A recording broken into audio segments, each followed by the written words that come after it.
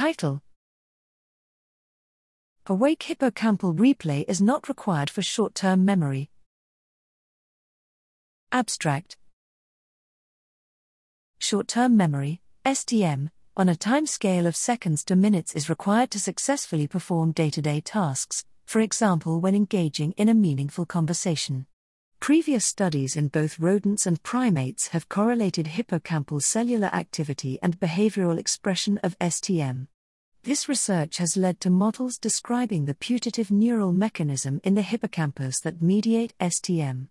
In these models, a key role has been given to hippocampal replay, reactivation of neurons representing a trajectory through space, but definitive causal evidence that can challenge or confirm the model is missing.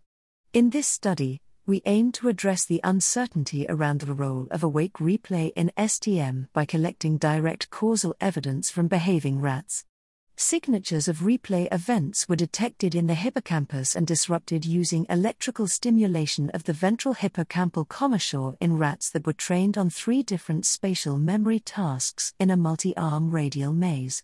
All tasks required memory of the recent past, but varied in the time scale over which information needed to be retained. 1. A multiple trial matched to sample task, 2. A single trial non-matched to sample task, and 3. A spatial sequence memory paradigm.